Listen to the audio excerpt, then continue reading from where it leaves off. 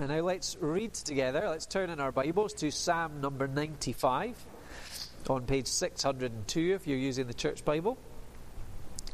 Psalm number 95. And we will think together about the God who is King.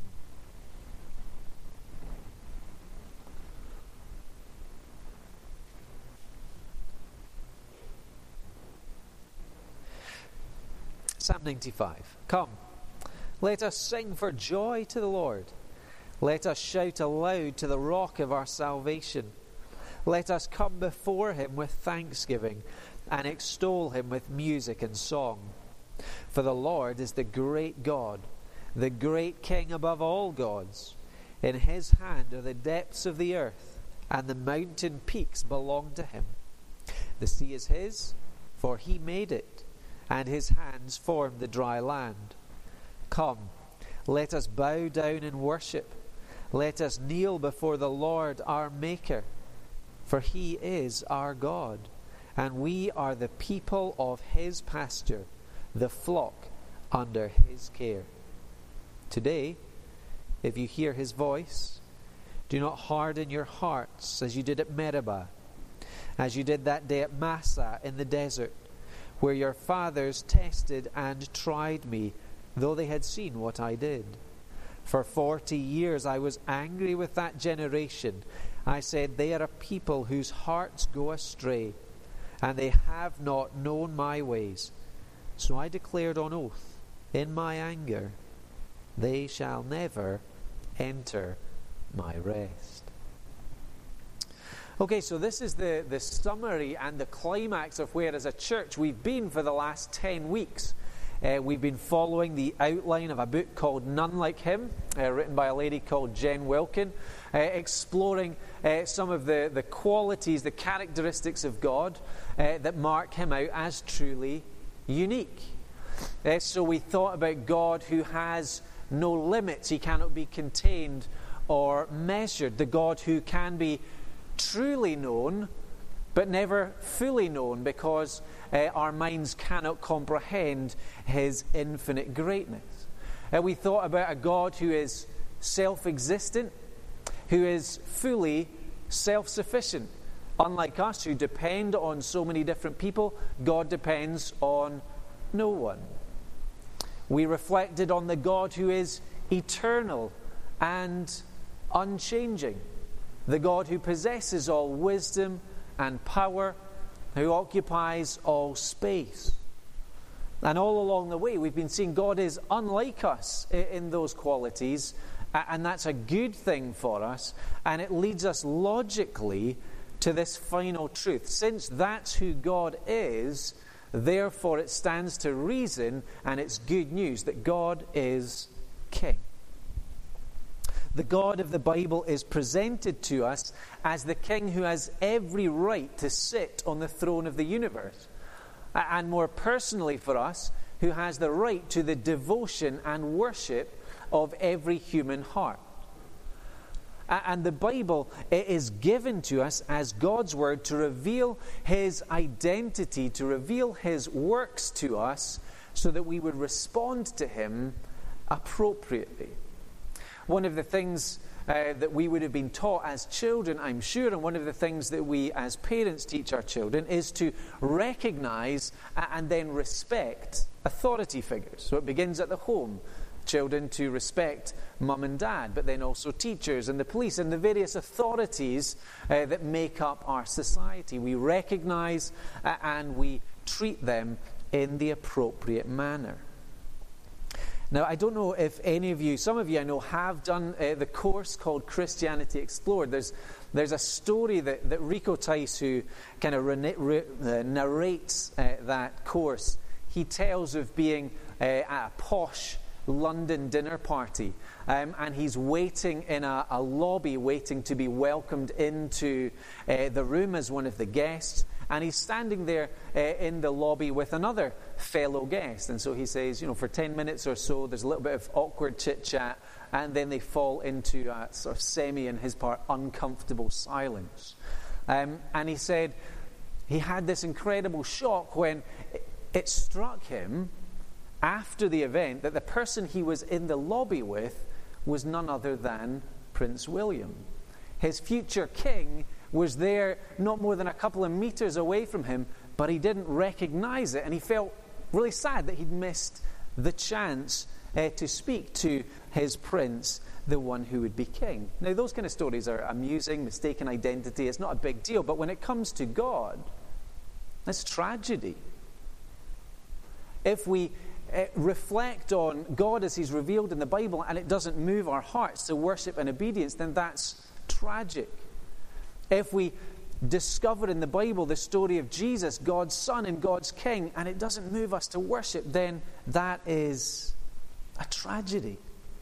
To give him anything less than all the devotion of our hearts is to miss the whole point of life. We are creatures. He is the creator.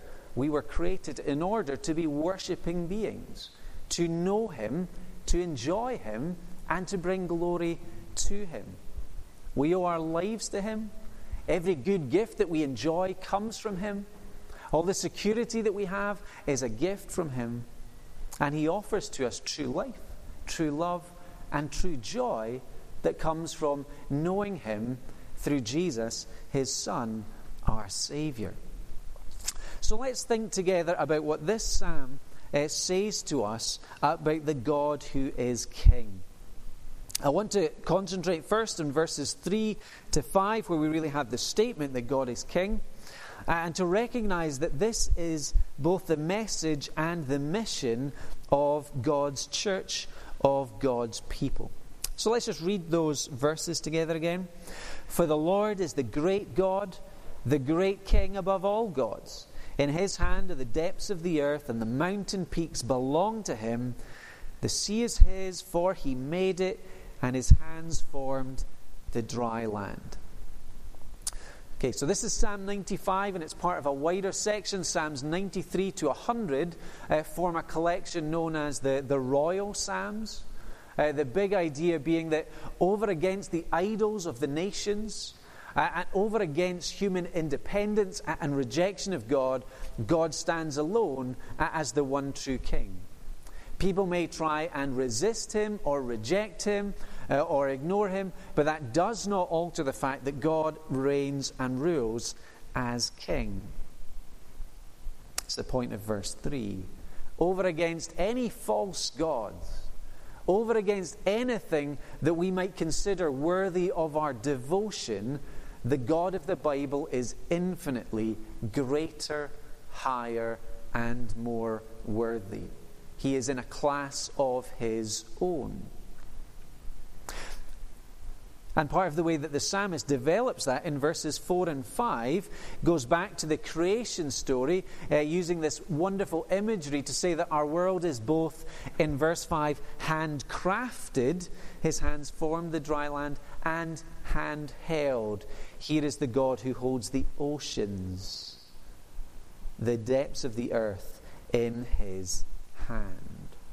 Our Almighty God, the King, makes and sustains everything. So compared to any human king or any human government that have some limited power, and even that power is God-given, here we are presented with God alone as the true King, the one Creator God with absolute authority over everything and everyone. Now, for some people today, I guess that would generate a level of suspicion towards God. In a culture and society where authority isn't always approved of. What does the psalmist think about God as King? Well, he celebrates because he knows that unlike human powers and human kings who can sometimes use their power to abuse others, God's rule is never harmful. We studied the goodness of God. We studied the wisdom of God. We studied the unchanging, loving nature of God. So trusting in this God is security, not fear. Living under his rule is safe and good for us because ultimately it's what we were made for. And so the message of the church And the mission of the church is to announce that God is king and to live under his rule, to bring God's kingdom on the earth. And that was the story from the very beginning. Look back in Genesis with Adam and Eve. God, in his creative goodness, supplied them with everything good that they needed for life, including a perfect relationship with himself. That God met with them and God spoke with them, and God entrusted to them care for the earth and rule over the earth. They were to be under God as stewards, under his good and loving rule, and spreading that good and loving rule in the way that they acted. But then sin came, and all of that was disrupted when they decided, no, we want to have that God-like status for ourselves. We want to decide what good and evil looks like. But God wasn't finished there.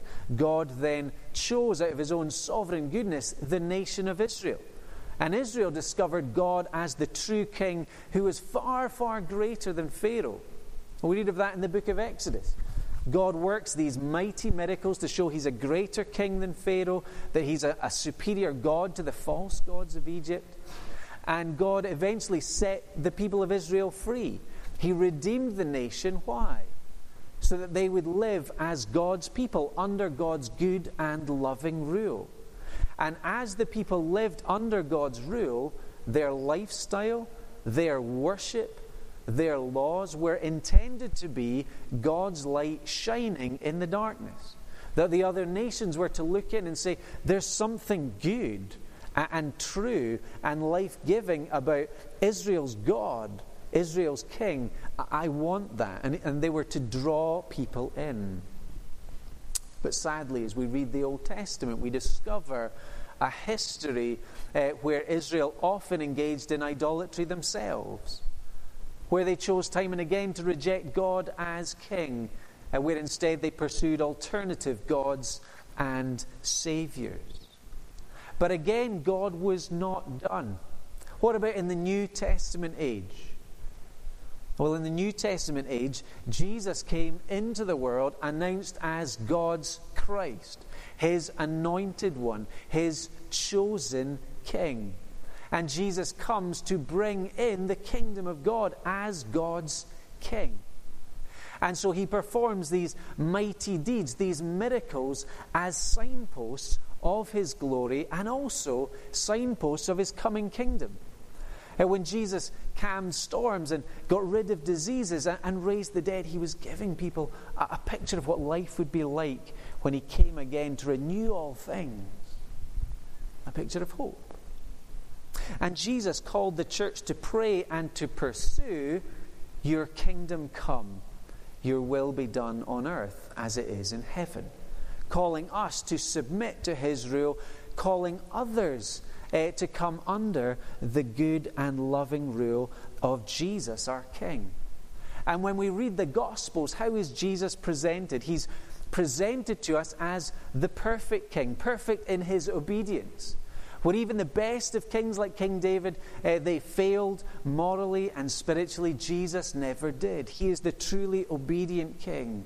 He's also presented, of course, as our suffering and dying King, representing his people there on the cross, taking our sin on his shoulders, paying the price to set us free so we might live once again under God's good rule as God's people.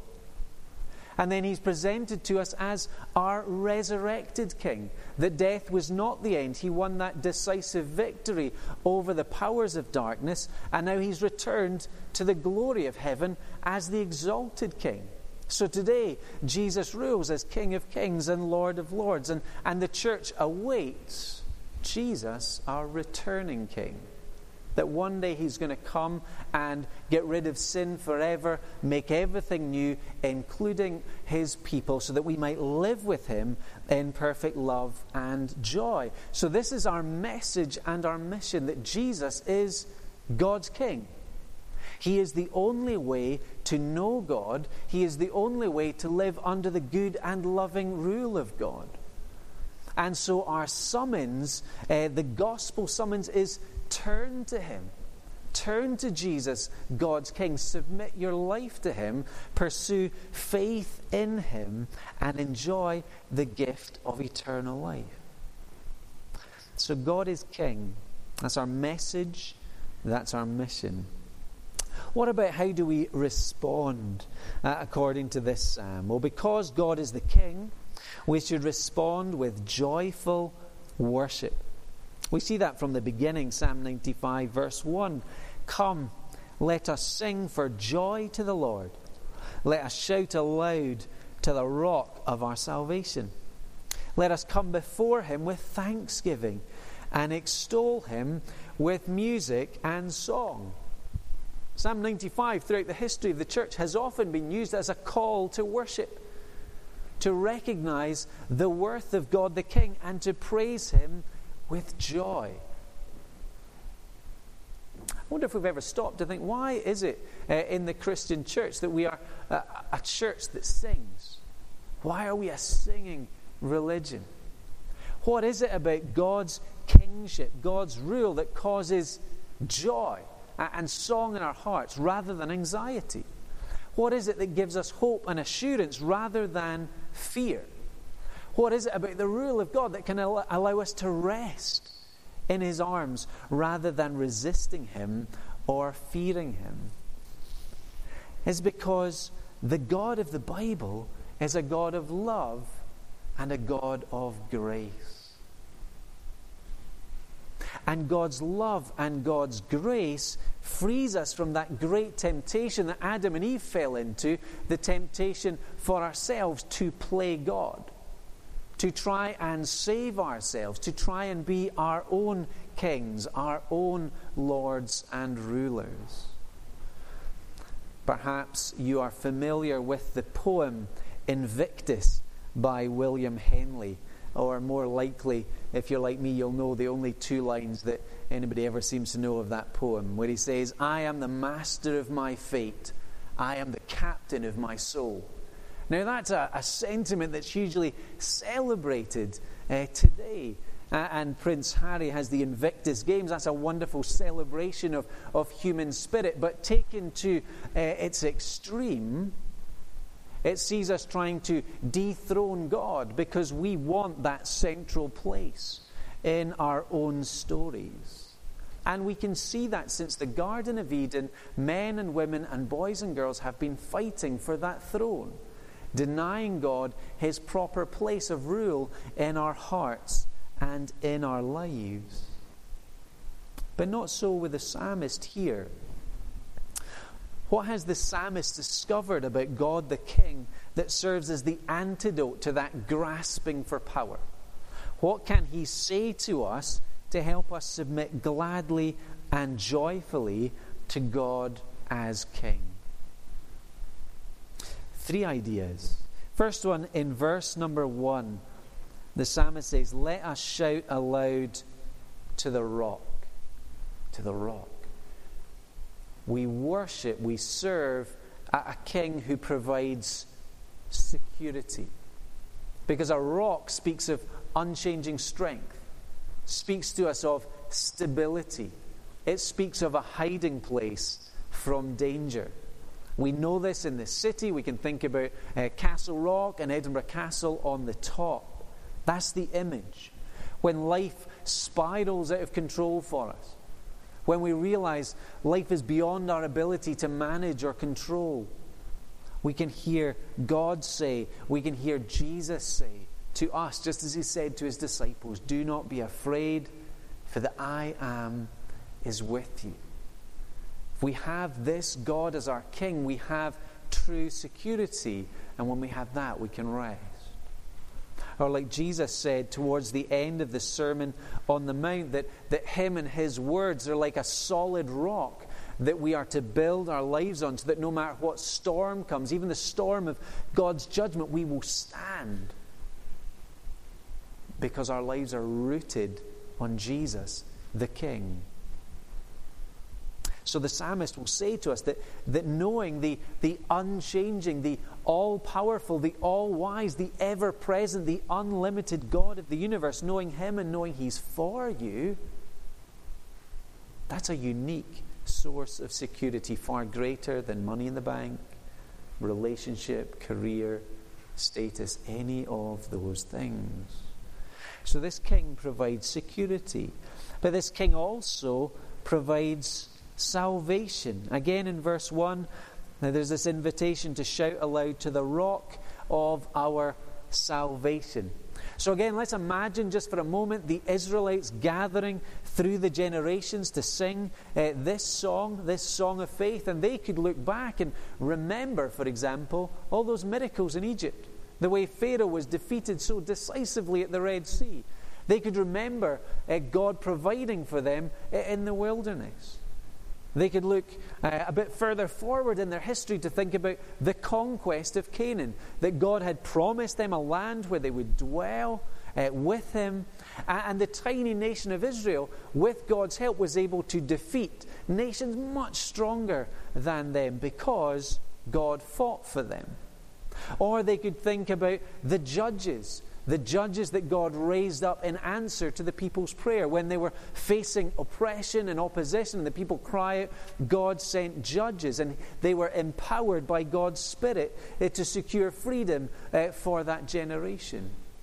They could think about the great King David, his defeat of Goliath, his defeat of the nations, expanding the territory of Israel, defending the borders, and all the while doing that as God's king. It's an invitation to reflect on God's acts of salvation. What about for us? Our hope, our rest, our joy is also found in a King who saves. And for us, His name is Jesus. Jesus means God saves. Think with me for a moment about the criminal who died with Jesus on the cross. Remember that story? Jesus is hanging there, and he's suffering and he's dying, and the people are mocking him, and there's large-scale rejection. But one of the criminals dying there with him said, Lord, remember me when you come into your kingdom. You can look on this dying man and recognize that he is utterly different to him, that he is in fact God's king. And Jesus said to him, today you will be with me in paradise.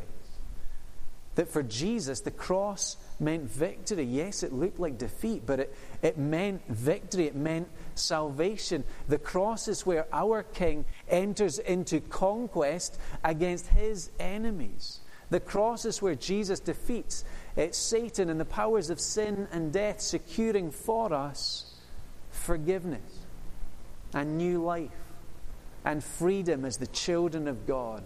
And all of that coming as a gift of His grace to be received by faith. So we are a church that sings with joy, because we have a rock who is our Savior. And this King, He's not just our security, He's not just our Savior. Verses 6 and 7. Come, let us bow down and worship. Let us kneel before the Lord our Maker, for He is our God, and we are the people of His pasture, the flock under His care. This King, this mighty, powerful King, is our shepherd. God deliberately in the Bible chose the image of shepherd to speak of His kingly care and His personal care, of His feeding His people, guiding His people, protecting His people, sustaining them. And so it's no surprise then when Jesus comes and He picks up that same imagery in John 10, declaring, I am, title for God, the good shepherd, the one who lays down His life for His people, the one who goes out to search for His people, to bring them home, the one who will ensure that none of His people are lost. And so the psalm is helping us to see that trusting this King, living gladly under His rule, is for our ultimate good. Yes, sometimes authority and power is abused, but not by God the King, not by Jesus, our King.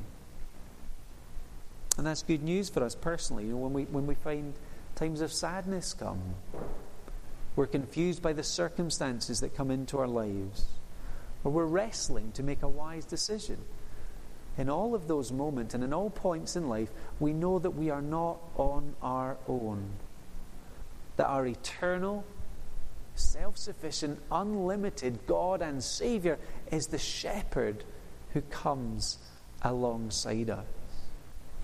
And therefore the psalmist says to us, trust and love and worship are the logical response to this God, to this King.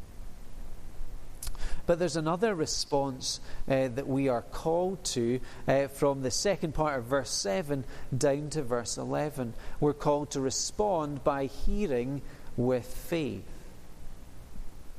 As we read, you probably noticed the tone of the psalm changing. Gone is the exuberant joy. Now we're left with a stark warning from Israel's past history.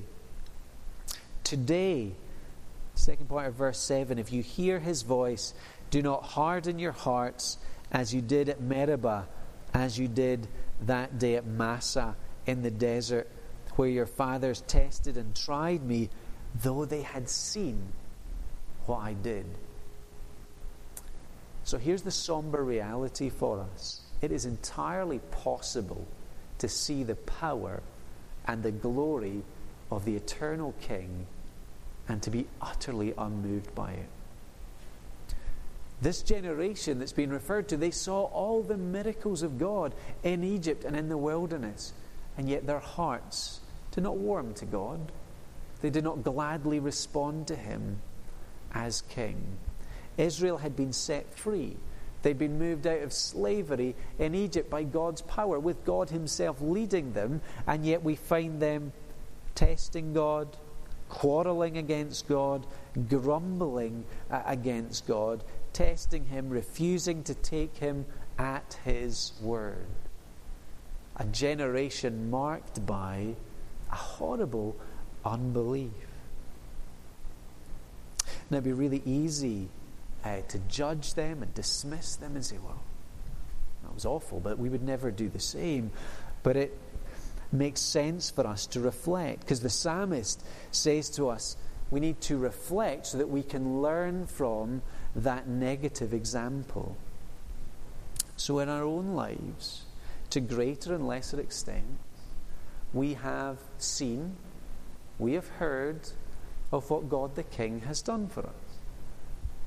The Bible speaks of God as creator, God as sustainer, the God who gives us every good gift, and the one who sent Jesus to be our Lord and our Saviour.